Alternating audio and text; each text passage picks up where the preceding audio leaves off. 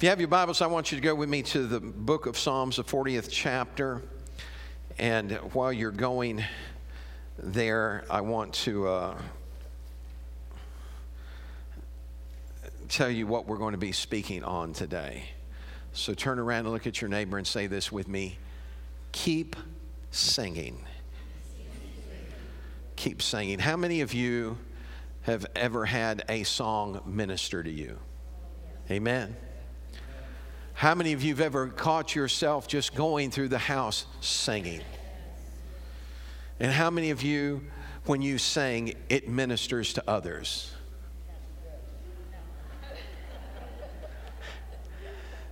And here's the truth. It doesn't matter to me whether my song ministers to you or not. I'm going to keep on singing. I'm going to keep on singing because I'm not singing to you anyway. I'm singing to Him. And the thing I love about God is God understands every language in the world. He created it, so He's able to interpret my singing. And in God's ears, it sounds wonderful. Amen? So we're going to, I think it's important that we recognize the importance of a song. Let's pray together. Father, we thank you for your word and your love. We just ask that you'd have your way in the service today, and we'll give you praise for it in Jesus' name. Amen. I've learned that there are times in life that a song can come at just the right moment. Any of you ever been there where all of a sudden, I mean, you may be struggling with something and you hear a song and that song, man, just lifts you up. I mean, just pick you up. I've learned that all songs don't necessarily pick you up. So if what you're listening to isn't picking you up, you might ought to think about changing channels. I mean, if you're listening to about a tear and a beer in a bar, there's a good chance that's not really going to minister to you. And if you're, and there are some songs, and I don't misunderstand, there's some songs that are just fun to sing, right? And there's nothing wrong. I mean, I remember that song, Me and You and a Dog Named Boo. I guess I left some of you in another century. But, and then there are some songs that can be really, really annoying. 99 bottles of milk on the wall. Man, I'm telling you, I was on a bus ride as a kid one time, and they started in on that, and I thought, I'm going to get up and break every bottle that's on that wall here in a minute. It's getting on my nerves. Songs are something that are unique, and they're a gift from God to us. Because I've watched a song minister to people in a way that a message never could. Because it seems like it captures their heart, and somehow God speaks to them in that moment. I was traveling down the road years ago, and and I was praying. I said, God, I just really need something. And I flipped on the radio, and when I flipped on the radio, there was a guy, I guess the song had just come out, and the song said, take my hand, let's agree together that all of our enemies will crumble at our feet. For whatever we bind on earth will be bound in heaven, and at the name of Jesus, Satan has to flee.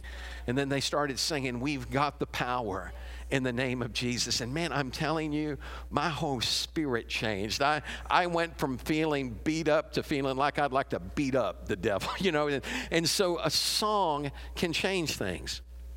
And God sometimes will give you a song.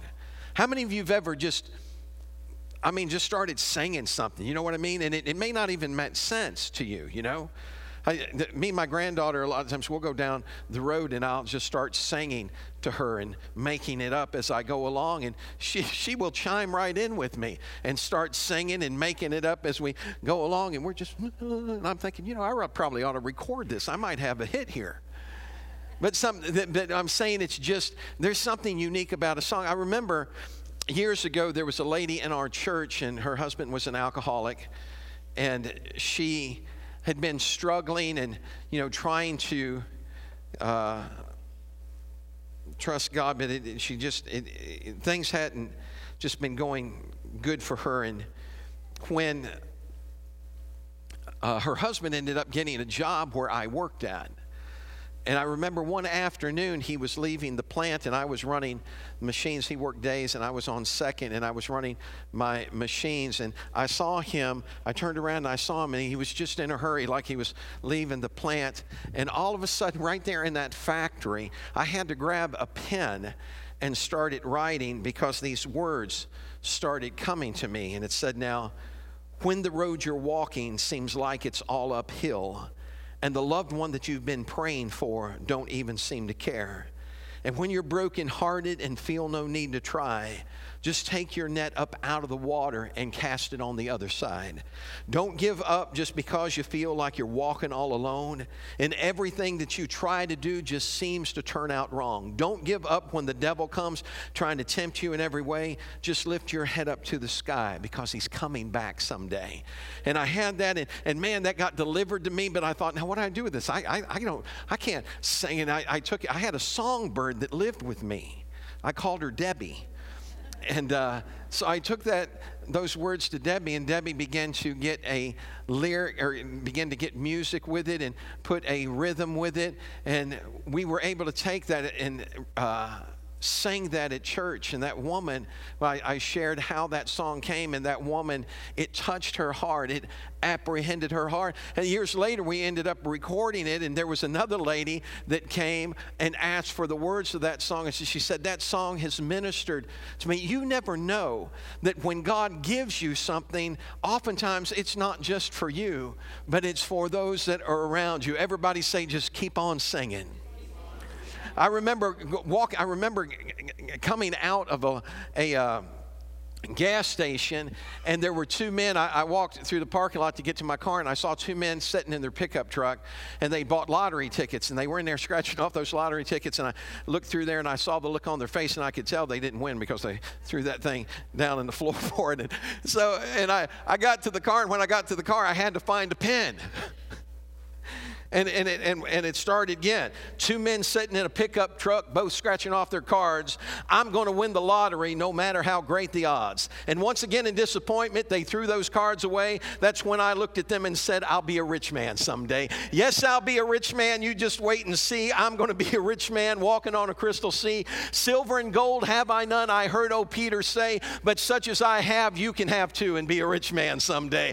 And I'm telling you that we recorded that. And that song began to minister to people. You need to understand that God gives you a song for a reason. And the truth is, when I was in my office yesterday and I was studying this message, I hadn't thought about these songs in years. It's been probably 30 years since we recorded those songs. 30 years, man. I'll tell you how long ago it was. I think they came out on a cassette tape when they first came out. That's how long ago it's been. And I thought about that, and all of those songs started coming back to me. And I thought, you know what? We need to keep singing.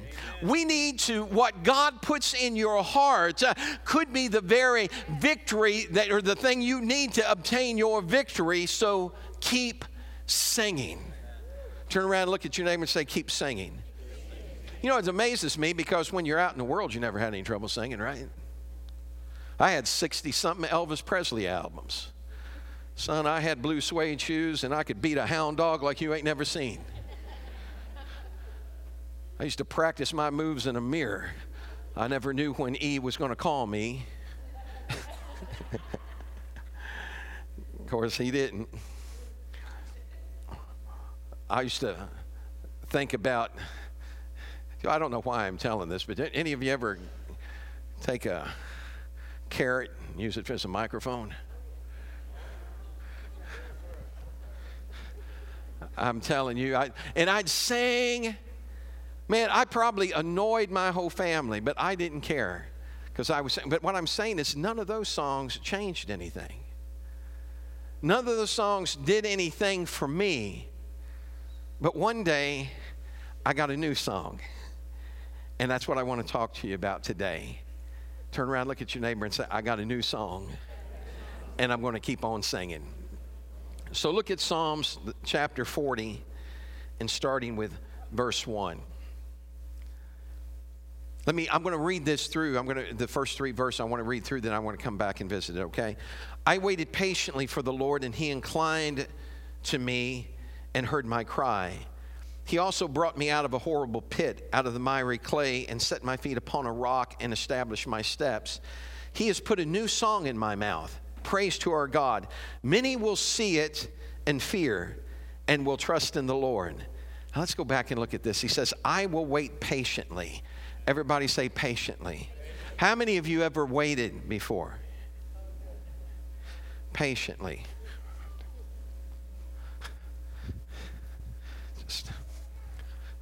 I used to wait patiently for my wife out in the car. Honk! Honk! She step out, that ain't helping. She'd get in the car and she'd say, you know when you do that, that just makes me go slower. And I said, honey, I'm doing what geese do. I was encouraging you. Geese honk at one another. You know, it's that. If you ever study geese, the honking is to encourage the person that's in the lead. I was encouraging the person that was behind. And so, waiting. But the word wait there in Hebrew means expectantly. How many of you have ever waited expectantly? Everybody go, I'm dreaming of a... We'll work on that, but... What's the point of that? The point is at Christmas time, I always used to wait expectantly. Not just patiently, but expectantly, because I knew there was something under that tree for me, and I was expecting it. Now, I had some brothers and sisters that didn't wait expectantly. They waited nosily. They'd tear the paper to look and see what was in it. My father and mother bought me a pinball machine one year. It was the box was great big box, it wasn't like one of these things you see in the mall, but it was a plastic pinball machine, and it stood up, and I didn't know, I had no clue what was in that box. It was huge, but my oldest brother knew what was in that box, and he was dying to tell me.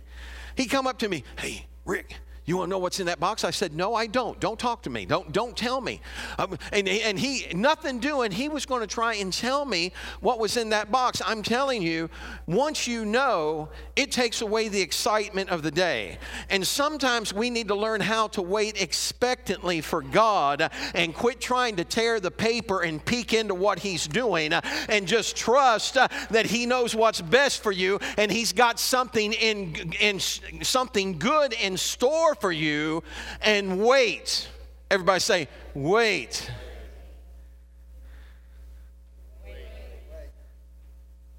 Wait. How many of you ever, man, I'll never forget, I cooked a lobster one time. It's the first and last time I ever cooked a lobster. I felt so sorry for that thing. I thought he gave his life in vain. Because I didn't know how to cook it. I put it in, and I thought, okay, I've got it, and it was boiling, and I don't worry, I didn't cook him alive. And I put him in there, and that may have been what the problem was. But I put him in there, and when I put him in there, I waited, and I was, okay, it's supposed to be so many minutes here. I'm waiting. I popped the thing out, and, and I'm thinking, oh, this is going to be good. That's the nastiest thing I ever put in my mouth, man. I thought, I hope I didn't just poison myself. And so it's because I didn't know how to prepare it. I got a little anxious in the preparation, and I didn't wait long enough, and I pulled it out before it was ready. We keep praying, God, have your way in my life, and then we get upset when He's making us wait a little bit because we're not done yet. He's not done working on us yet. He's not finished with us yet. There's still some simmering we need to do. When you cook a steak, you're supposed to let it what before you eat it? Rest. Not at my house. Stick that fork in that pan. You don't have to worry about serving me. Kind of tough, ain't it? Because you didn't let it rest. And life gets tough when you don't learn how to rest in the presence of God and let Him do what He wants to do. Everybody say, let it rest. So he says, David makes a statement that I waited patiently, I waited expectantly for the Lord, and He inclined to me. Everybody say inclined. Do you know what the word inclined means there? Inclined. To stretch forth. You almost kissed me, didn't you? She can't help it, folks. No, I'm kidding. See, it means to stretch forth. So here's what David is saying. David's saying, look, I was waiting expectantly. And because I was, I didn't even bring this up in the first service. Because I was waiting expectantly, because I was trusting God, because I wasn't griping to God, because I wasn't complaining to God, but I was waiting expectantly, God stretched. He inclined to me. He stretched toward me to hear my cry. He lent an ear to me. He let me know He was in the midst with me. How many of you need God to stretch forth to you? You want to know that He's there. All you got to do is wait patiently. Let God know that you believe Him, that you trust Him, and you know He's going to show up. He inclined to me and He heard my cry. He also brought me up out of a horrible pit. The word horrible in Hebrew means an uproar or noise. The word pit, a hole or prison. How many of you have ever been in a horrible pit before? You know what I'm talking about? So much chaos in your life, so much noise around you that you can't hear God. And you feel like you're in a hole and the hole keeps getting deeper and deeper. It's like quicksand. The more you struggle with it, the faster you go down and the harder it is to break free. He said he picked me up out of a horrible pit. He reached into my life and He saved me from the mess I was in. He brought me out of the what? The miry clay. The word miry there means mud. Everybody say mud. How many of you know what mud is? You know what I'm talking about? Alex and Jasmine know what mud is. That's where they fell in love with each other, in a mud pile. Mud. Debbie took them on a broadcast and they in that mud playing. They're in there and he's trying to keep her up out of the mud. And they're getting stuck in the mud. And all of a sudden that mud, He brought them out of the miry clay. And the word clay there means a sticky calamity. That's what it means. How many of you have ever found yourself in a mess that was just sticky? A situation, a circumstance that you were trying to, like fly paper. You get it off one hand and it's stuck to the other and you can't. I never forget, we had birds out here, that were flying in underneath these awnings. How many of you knew that? Because I did. Because I was up there with something called Bird Be Gone. Came in a tube of caulking, and I thought, I wonder how this works. I found out. I got that stuff all over me, man. It was on my arms. It was like, what is this? And it started burning a little bit, and I thought, oh my goodness, it's giving those birds hot feet. And and the more I tried to get it off, the more I got it on me. And I thought, man, I am in a sticky mess, a sticky calamity. And David said, that's what he brought me out of. He brought me out of, I was sunk down in the mud, and it was a sticky mess. I was in a situation that I could not get myself out of, and he came along to rescue me. Years ago, we were doing a mission trip in Trinidad, and on that mission trip, I had a young man with me named Pat. Now, Pat was a good-sized boy. He weighed over, I'm sure he weighed over 400 pounds. He was a good-sized fella. He meets me at the Chicago airport, and this is what he said to me. He said, Rick, I'm just trusting God on this trip. And I was thinking, well, I'm trusting God too. And he looked at me and he said, I didn't even bring my nitro. And I went, what? He said, no. He said, I left my nitro at home. I'm not even trusting it. I broke away from Pat so I could go have a prayer meeting. Oh, God, don't let this guy die on me in the jungles.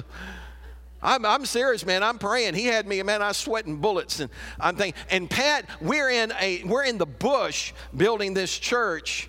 And this, to let you understand what I mean by bush, I'm talking about there's no electricity in this place. And they killed an 18-foot anaconda on the job site a week before I got there. That's what I mean when I say bush. So we're in the bush. We bring in concrete. You know, we're doing all this, and we're pouring the slab for the concrete. We got trucks lined up. I'm running out of daylight. We have to try and run and find generators.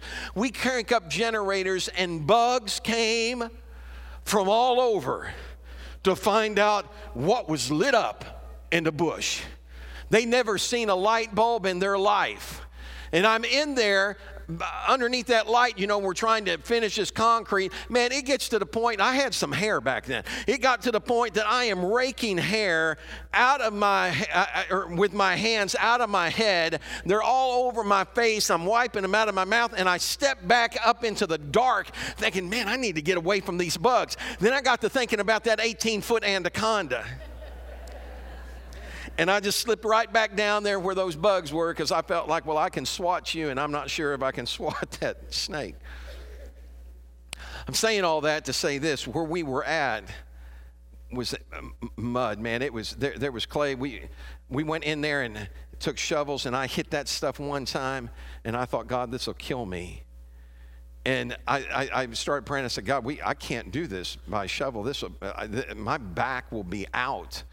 And we found a backhoe and came in there. But in the process, in the process of building this, Pat was walking around, and we got some rain, and it turned it into a sticky mess.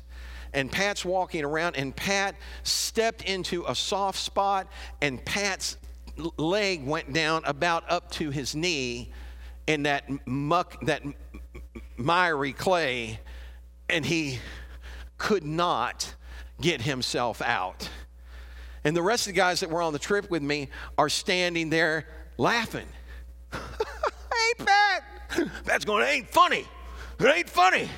And he can't get out. Where were you at, Pastor Rick? I'm telling the story. And so he can't get out. And we got a young man there, and his name was Frog. And Frog went over, and he said, come here, Pat. And Frog got underneath him, and he goes like this. Let me borrow you, Daryl. Come here. So don't lean on me too hard. Okay. What do you want me to? Okay. So Pat's stuck. Frog gets up underneath him, and he goes like this, and he says, just put your weight on me. He said, lift your foot when I lift you. And Frog literally lifts him and gets him up out of that gets him up out of that mess. And when he gets out of that mess, he's covered with mud, but he's walking, and it created a bond between Pat and Frog. What's your point? I'm telling you that we were in a mess, in a miry, stinking, sticky mess that we could not get ourselves out of. And Jesus saw our condition, came to where we were, and said, put your arm around me. Come unto me, all ye that labor and are heavy laden, and I'm going to give you, I'm going to lift you up out of this miry clay. That's what David's talking about. He's saying, he brought me up out of that miry clay, and he set my feet on a rock to stay. He put a new song in my mouth today, a song of praise. Hallelujah. No wonder he was singing. No wonder he was happy, because what no one else could do for him, God reached up and picked him up and set him on solid ground. And he begins to talk about that, and he said, he put a new song in my mouth. And listen to what he says concerning this, because this really hit me. He said, he put a new song in my mouth. Praise to our God. Many will see it and fear and will trust in the Lord. Say it with me. Many will see it and fear. Why? Do you understand what it must do to the devil when he's got you in his grip? When you're in that miry clay and you're in that mess and he feels like I've got him right where I want him and he's never going to get out. And all of a sudden here comes Jesus to lift us up out of that mess. Don't you know it makes the devil afraid? Don't you know it causes him to tremble? The devils know that there's one Lord and they fear and tremble. Hear me today. I'm his son. I belong to him. I've been bought with a price. He hasn't left me or forsaken me. He's picking me up. He's getting me out of the mess. He's setting my feet on a solid rock. He's changing things for me. He said, many will see it in fear. When your enemy gives his best shot and he sees you singing. Paul and Silas have been beaten, locked up. You hear what I'm saying? I'm not saying they had a headache so they didn't make it to church that day. I'm not saying they had other plans so they didn't show up. I'm saying they were beaten for preaching the gospel. Beaten. God help us, man. If it rains, we can't make it. They were beaten and locked up in prison. And in prison, in a pit, in a calamity, in a hole in the ground, Paul wakes up, starts wiping a bruised face and a bloody mouth, straightens himself up and starts singing. I don't know exactly what they were singing. Maybe they were singing like a bird out of prison that's taken its flight, like a blind man that God gave back his sight, like a poor wretched beggar. Probably not, because that hadn't been written yet. But they were singing something. Everybody say they were singing. Silas wakes up and hears Paul singing. Silas is thinking, man, is this guy out of his mind? And then all of a sudden Silas starts feeling a little something moving in there. And Silas starts singing too. Have you ever gotten to a place where you just couldn't help but sing? You know what I'm talking about? All of a sudden, man, you hear a song and it's moving you and you're singing right along with that song. And then if you sing like I do, people are looking at you, cutting their eyes, telling you your microphone is on.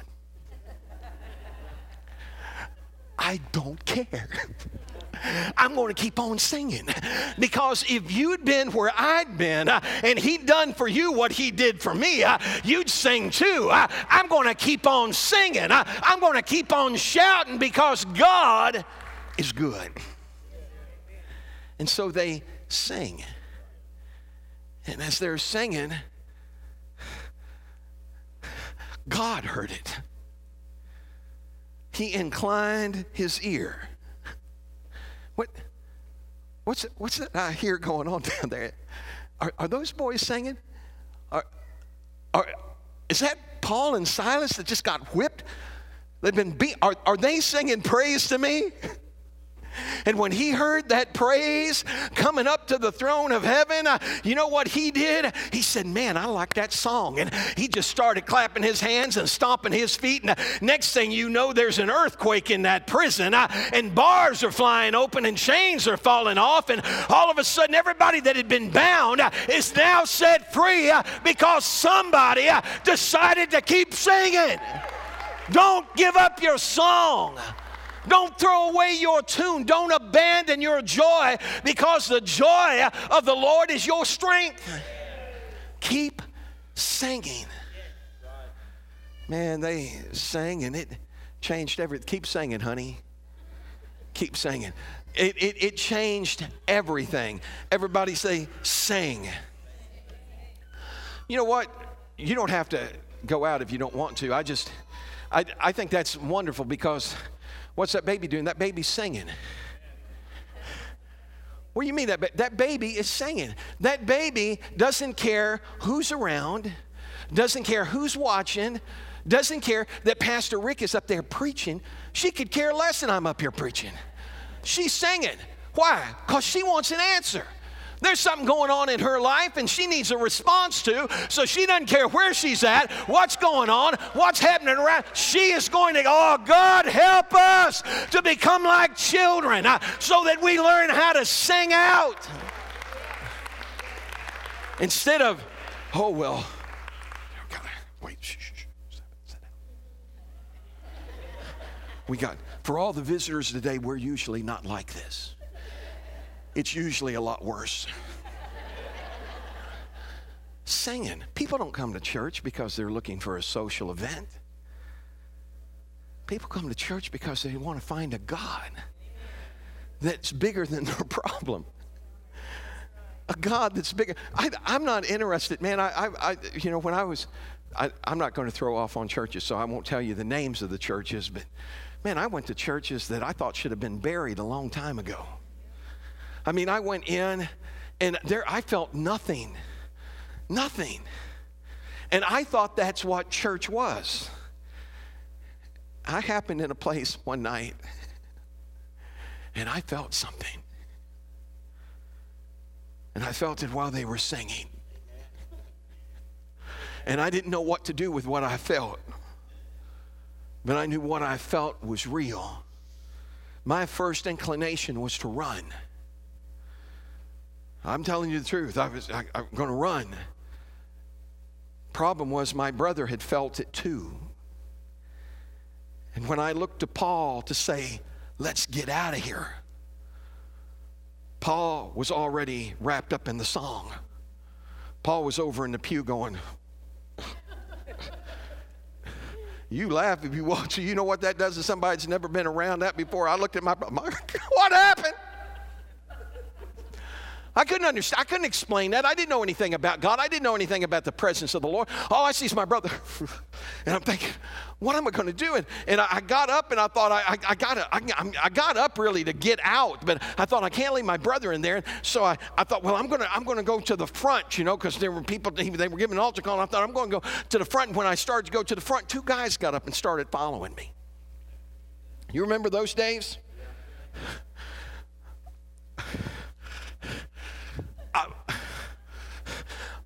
I wasn't raised in church. I didn't know if that was the SWAT team or what it was, man. They were following me up to that altar, and I'm thinking, what's going on? And the only thing that kept me from bolting and running was the fact that I felt something I'd never felt in my life, and I couldn't explain it away. I knew there was a reality to what was happening in my heart, and that night I found that reality was in Christ Jesus, and it changed me. So keep on singing. Keep on singing. When we sing, things happen. Look at Psalms chapter 9. In verse 9, David makes a statement. The Lord also will be a refuge for the oppressed, a refuge in times of trouble, and those who know your name will put their trust in you. For you, Lord, have not forsaken those who seek you. Listen to what he says. Sing praises to the Lord who dwells in Zion. Declare his deeds among the people. The book of Psalms, the majority written by David, are it's songs about encounters that David had and God set him free from. In the 137th chapter of Psalms, it said, by the rivers of Babylon, there we sat down and we wept. We hung our harps in the willow when we remembered Zion. When you hang your harp in the willow, you've surrendered to your enemy because you've given up your song. And God doesn't want you to stop singing. He wants you to keep singing. And so what God does is say, get your harp out of that willow. And things may not be too good right now, but you need to sing about how it's getting ready to get better. David's got one psalm when he says, my enemy camped around me. Hell had gotten hold of me. But by the time he's done with that song, he's saying, Lord, he's saying, come down upon my enemy suddenly. What's he saying? He's saying God's getting ready to turn this thing around. I may not be where I want to be, but I'm not where I used to be. And God is going to rescue. Turn it around. Keep singing. You remember that show that used to come on, Name That Tune? Wave your hand if you remember that. For those of you that don't, Google it. Name That Tune was a show. It's like I quit watching TV like in the 80s or 90s. You know what I'm talking about? Everything had changed on television. But they used to have this song, and it would say, I can name that tune in 7 notes. Oh, I can name that tune in 5 notes. And they would go back and forth, and some of them say, I can name that tune in 1 note. And then the opponent would say, name that tune. And sometimes those people go, ding, ding. They'd sit there and get this glossed over look. Could I hear it again? Ding. But there were some, as soon as it hit, they came out with a song. See, when you got a song in your heart, can't nobody shut it down. When you got a song in your heart, it don't take much to get it out and get you singing.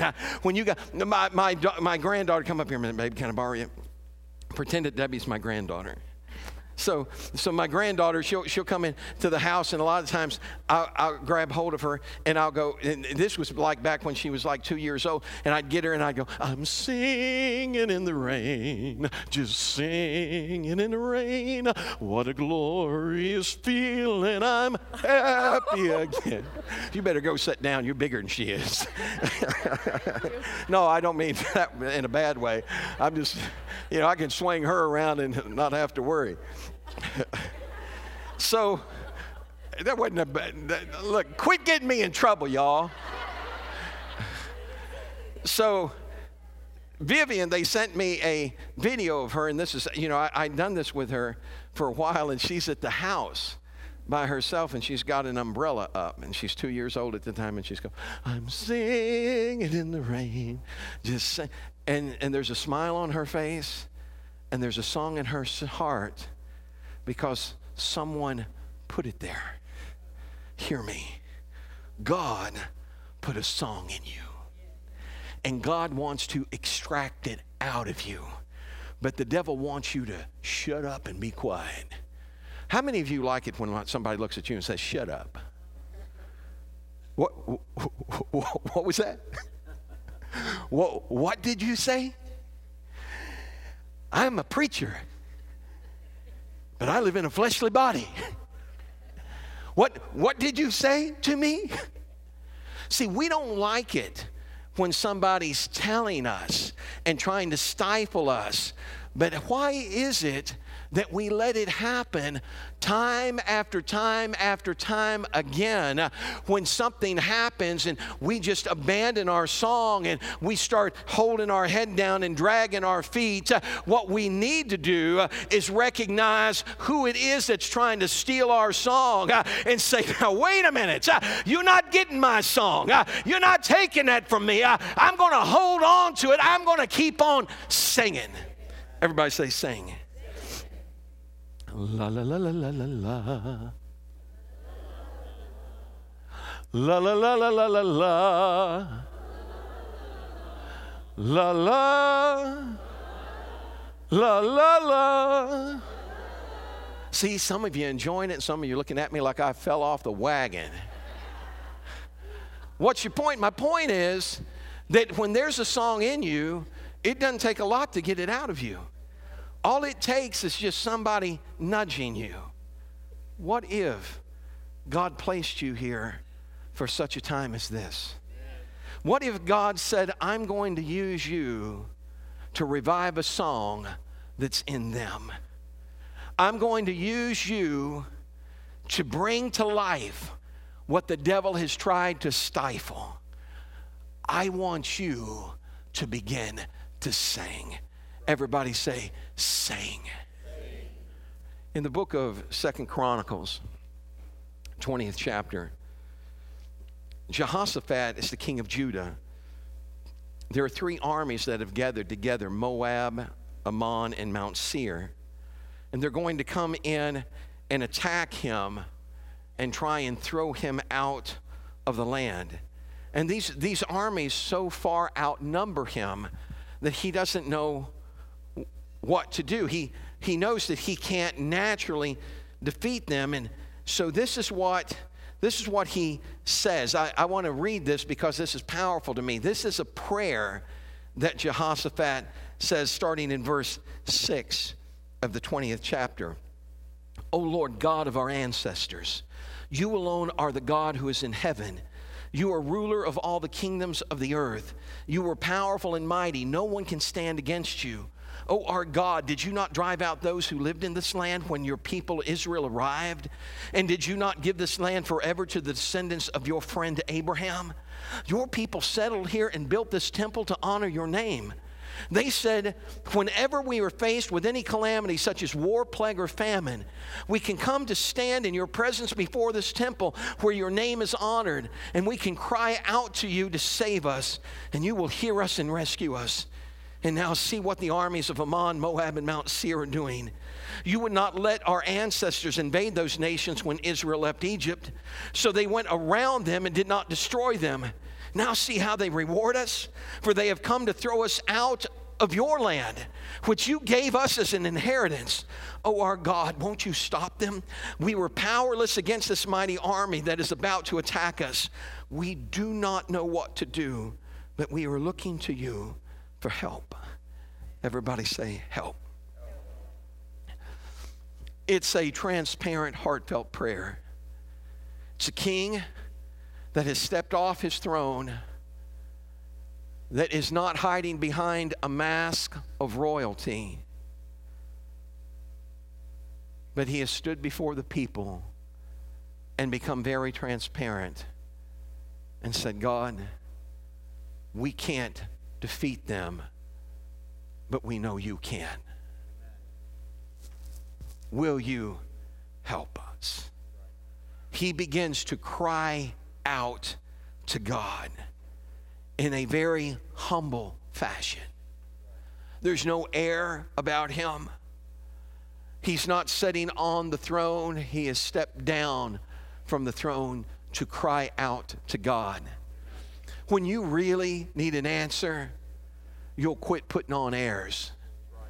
When you really need an answer, you won't care what anybody thinks or what anybody says. You won't try and keep up appearances. You will fall on your face before God and say, God, I've got to have you.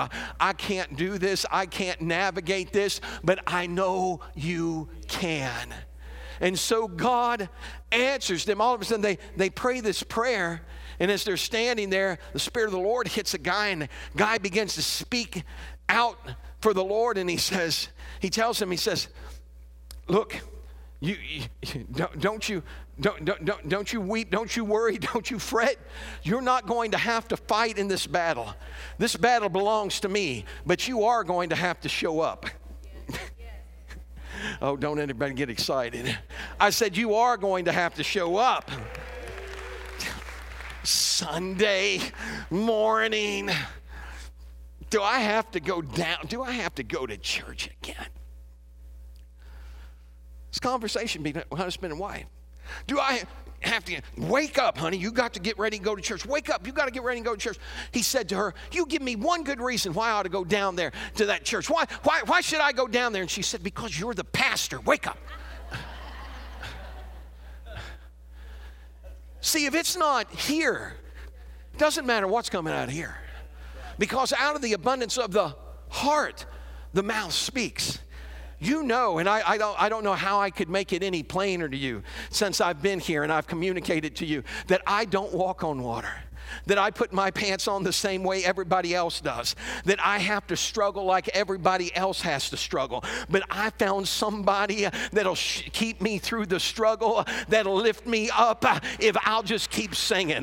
If I'll keep believing and trusting God. I'm not here to try and put on some air before you. I'm not here and try to act like I'm holier than everybody else. I'm here letting you know that there's a God that rescued me out of a pit that I was in, and if he rescued me, he's going to rescue you. The Bible said that if God be for us, who, my friend, can be against us? Look at him and say, keep on singing.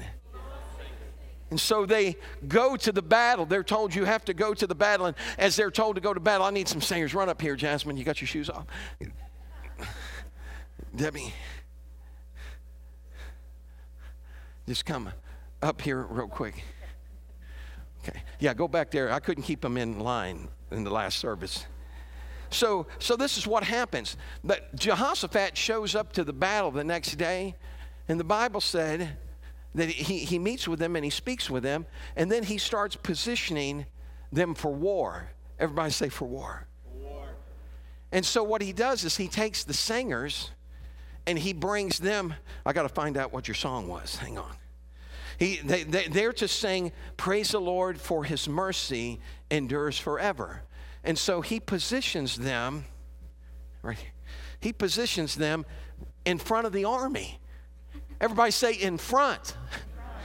The army gets behind him. I mean, does that seem a little strange to you? That he's got the worshipers in front of the army? But maybe he'd learned something from David. Maybe he recognized something. That it's when you begin to sing that the battle's won. It's when you begin to worship that things change. It's not by might nor yet by power, but by my spirit, says the Lord. It's not about your ability. It's about your willingness to get up in your prison and begin to sing anyway. It's about your willingness to get up in your circumstance and begin to sing praises to God. Go ahead.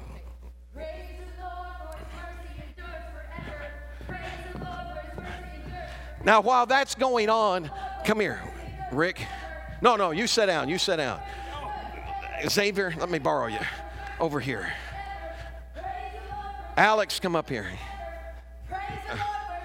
Okay, I want you to walk down there like you're the enemy and you're going to take them out. Okay, that's far enough. Come back like you're going to get them. Hold it.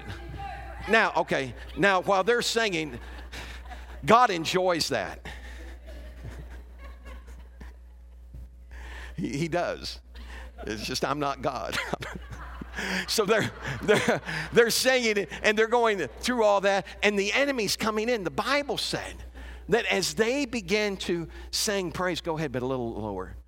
Praise the Lord. Thank you. So they're singing. The enemy's coming, and the Bible said as the enemy come, when they sang that he sent ambushments against them. So what happens is God comes in and rescues them and takes out the enemy. Okay, give him a hand, would you? Thank you. That worked out a lot better in this service than it did in the last one. I grabbed somebody that had rocks in their pockets, man. I thought about it. And I thought, why is God so specific? Why does God make sure that we understood what happened? He could have just as easily said that they began to sing and the enemies turned against themselves. He doesn't say that. He lets you know that your song caused him to ambush the enemy. He lets us know that when you're facing a force that is bigger and stronger than you are, you're not facing it alone. And he's telling you, if you'll just learn how to keep on singing, I'm going to show up in your midnight hour. I'm going to intervene. I'm going to ambush the enemy. I'll take out who's been trying to take out you. I'm going to turn it around if you'll trust me. I'm going to turn it around if you'll let me. Would you stand with me today? Keep on singing. I really wish I could sing in tune. See, when I sing, I enjoy it. I just wish you could. But it won't keep me from singing. So every once in a while, I'll feel a song coming on. A song that may not mean much to you, but it takes me to a time where I was surrounded by the enemy. And He rescued me. Songs like, Jesus, use me. Lord, please don't refuse me. Surely there's a work that I can do. And even though it's humble, Lord, help my will to crumble. But though the cost be great, I'll work for you. That takes me back to an old church that had folding metal chairs and linoleum on the floor. And I was 15 years old and had a mop bucket and a rag mop in my hand, mopping the floor of that church and singing that song, thinking in my mind, I don't have anything to offer God, but willing to give Him what I had. I couldn't see the future, but He knew the future. And when I sang, He started lifting me up and changing things for me. 1700s. There was a young man, his name was William Cooper. His mother died when he was 6 years old, and he was devastated. She died giving birth to his brother. He wrestled. He went to school and didn't do well, went to another school and did better, but he just wrestled.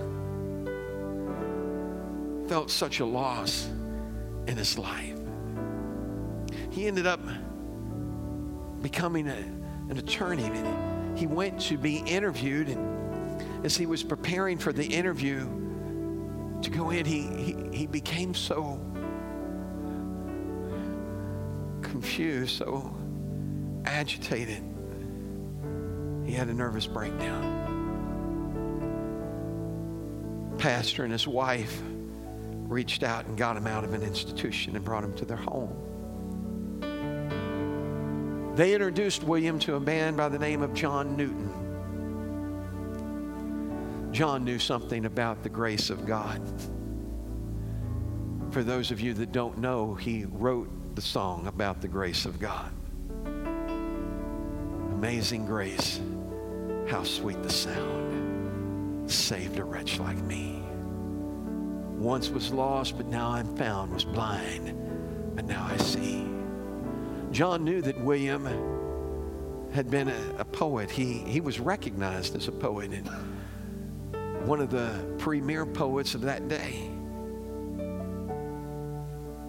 But he was locked up on the inside. John took him and began to mentor him and encouraged him to help him write some hymns. They were known as the Olney hymns.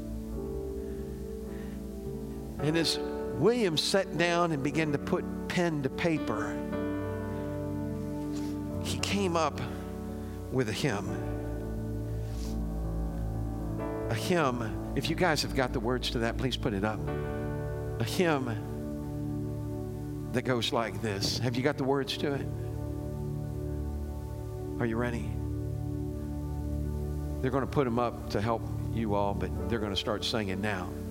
There is a fountain filled with blood that flows from Emmanuel's veins. Sinners plunged beneath that flood lose all their guilty stains. Sing it now. Lose all their guilty stains.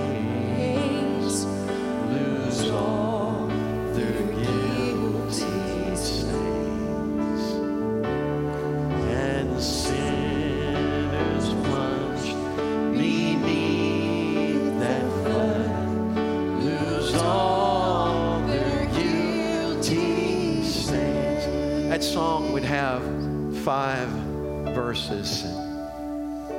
William, when he had experienced the breakdown and he struggled with it throughout his life, he lost his, he got a speech impediment. He couldn't, it became a lisp, and he struggled, and he couldn't speak freely. But the last verse of that song, William looked to a day when he knew that nothing would hold him any longer. And this is what he said. The 5th verse says, when this poor, lisping, stammering tongue lies silent in the grave, then in a nobler, sweeter song, I'll sing thy power to save. I may struggle in this life. I may have a stammering lip. I may have a lisping tongue, but there's coming a day when I'm going to be free, when I'm going to declare the goodness of God. But you know what? I just decided I don't have to wait till I get to the other side to be free. We can be free right here, right now, if we'll just keep singing. Somebody say it with me. Keep singing. Sing that first verse again. Would you do it? Sing it one more time. Sing that first verse again. There is a fountain filled with blood drawn from Emmanuel's veins. Sing it. Everybody join in and sing it. Come on, team. There is a fountain filled with blood from Emmanuel's veins, and sinners plunged beneath that flood lose all their guilty stains. Everybody sing it. Lose all their guilty stains. Lose all their guilty stains. And sinners plunged beneath the flood lose all their guilty stains. Just raise your hands and love Him with me right now. Father, we praise you. We praise you. I want to leave you with this today. You have to keep singing. Don't be afraid to sing. Don't be afraid to praise Him. Don't be afraid to speak out His goodness. Don't be afraid to declare His glory. This guy's name, Ray, I'm trying to remember his name. He had a sickness, pastored a church. He shook and stuttered. And you remember who I'm talking about? Brother Oggs. Alan Oggs, right?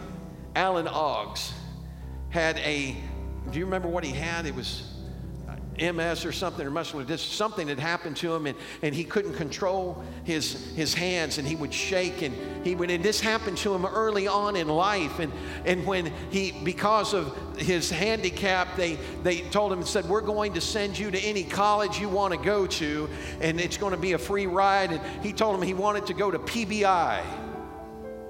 I know you don't know what that is. That's Pentecostal Bible Institute. And they looked at him, and man, that guidance counselor's mouth dropped open and looked at him and said, are you kidding? He said, out of all the things that you could do, why in the world would you want to be a preacher? And he said, well, matter of fact, the guy looked at him and said, what's PBI? And Alan looked at him and said, you don't know what PBI is? And boy, he put on his big thing, and Alan went to the college, became a preacher, ended up being a pastor. Struggled all the way through. He knew what it was to be humiliated. He was traveling and preaching, and pastor of a church called him up, took his wife and said, tonight, folks, we're going to take up an offering for Sister Oggs because she's such a special lady. Look what she's got to put up with. Yeah, that's what he said. He was made to feel like he didn't count and he didn't matter. He went on to become a pastor of a church. He had a heart attack. Had to go in, and they were wheeling him in. And he said, stop, I want to talk to my wife. And they kept pushing him. He said, I want to talk to my wife. And they kept pushing him. And there was a big old boy from his church that grabbed hold of that cart and stopped. And he said, the pastor wants to talk to his wife. And he looked up at her and he said, honey, you make me a promise. Don't you let them stick something in my vein that's going to take the preacher away from me. Don't you let them do it. Promise me. And he went through the surgery. He was in his room and was recovering, and he sent everybody out of the room, and he was in there by himself. And he started in on a message. He said, I needed to know if it was still in here. He said, I said, there was a shepherd boy by the name of David, and a giant came out to face him, and he went down to a rippling brook, and he said, when I said rippling brook, he said, I felt the ripple. He said, and I knew it was still there.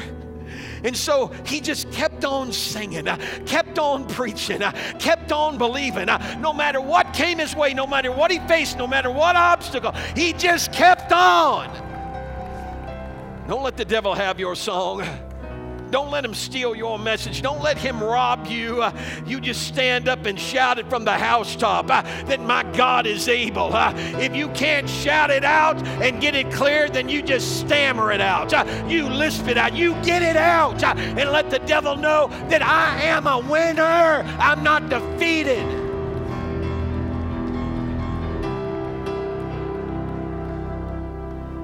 David Wilkerson stood in the streets of New York facing down a gang member by the name of Nicky Cruz. He was there talking about Jesus, and Nicky walked up to him, whipped out a switchblade, and looked at him and said, preacher, I'll cut you. David Wilkerson looked at Nicky and said, Nicky, you cut me into 1,000 pieces, and every piece is going to cry out, Jesus loves you. It changed that gang member's life, turned him around. The song, the witness, the word that God has put in you is powerful enough not just to lift you up, it's powerful enough to lift those up around you. So just keep on singing. If you're in here today and you say, Pastor, I want to keep on singing. I want to stir up the gift that's inside me today. I want you to come real quick. I'm only going to hold for a moment. You know whether you want to or not. By the time I get to 3, if you're not here, I'm going to dismiss. 1, 2, all right.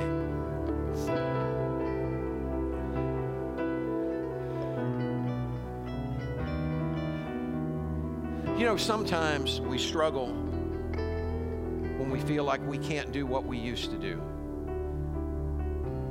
I had a moment like that in first service. I grabbed hold of a guy and started to throw him over my shoulder. The man felt something go in my back, and I thought, what's going on? And I'm thinking, are you resisting me? Are you?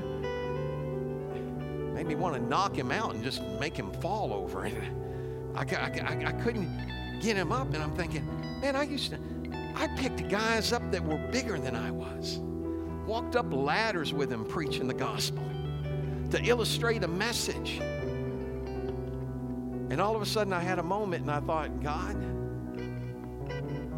is something happening to me? Lord encouraged me. He said, no, just pick smaller people. Don't ever give up. Don't ever stop. Just keep on singing. Just stretch your hands to heaven as they sing this song. I want to pray with you today that God is going to ignite the fire in your heart. That you're going to find strength and determination, and your witness is going to be a witness to others. Father, I Lift up your voice and sing for joy. Clap your hands, make a joyful noise. Blow your trumpets and shout. Oh, yes. Praise Him for the victory. The weapons we use are not bombs and guns. Worship is the way the battle is won. This is the way that we fight. Praise Him for the victory. Lift up your voice and sing for joy. Clap your hands, make a joyful noise. Blow your trumpets and shout. Praise Him for the victory. The weapons we use are not bombs and guns. Worship is the way the battle is won. This is the way that we fight. Praise Him for the victory. Stand and sing for joy. Come on, clap your hands, make a joyful noise. Blow your trumpets and shout. Praise Him for the victory. The weapons we use are not bombs and guns. Worship is the way the battle is won.